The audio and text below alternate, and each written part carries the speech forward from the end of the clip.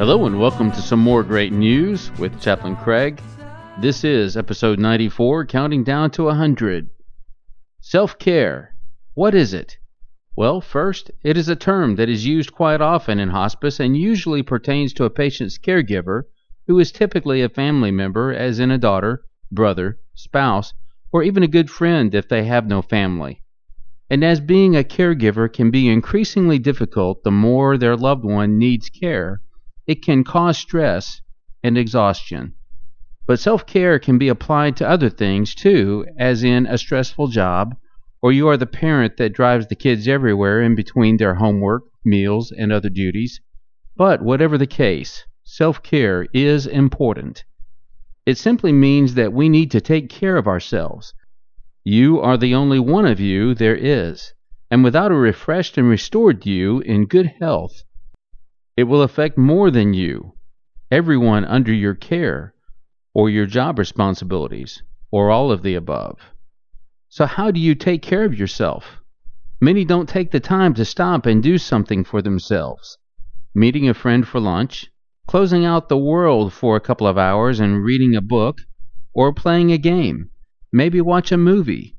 Unfortunately, many feel guilty for giving themselves even 10 minutes as if they are falling down on the job, or afraid someone would judge them for their lack of attention to their responsibility. Yet, many of those finger pointers would rather judge than pitch in, and then complain because their finger was getting tired. Do something for yourself. It's important, and recommended by 4 out of 5 dentists surveyed, and chaplains. Give yourself a break and blame it on Chaplain Craig. I've been blamed for far worse. The job you do and the loved ones you care for deserve to have you at your very best, and my guess is that they appreciate you more than you will ever know. In the book of Philippians, chapter 2, verse 4, it says this: "Let each of you not only look to your own interests, but also the interests of others." Look at that. It mentioned you first before it mentioned others. It says to do both.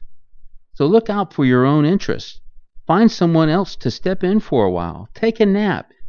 Take care of yourself, or you won't be taking care of anyone else. Let's pray. God, I yield to your instruction and promise to provide myself with self-care.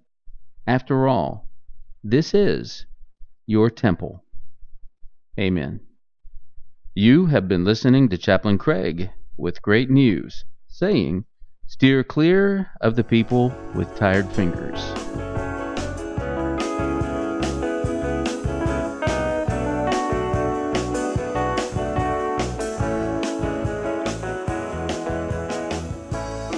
I've heard power naps are good.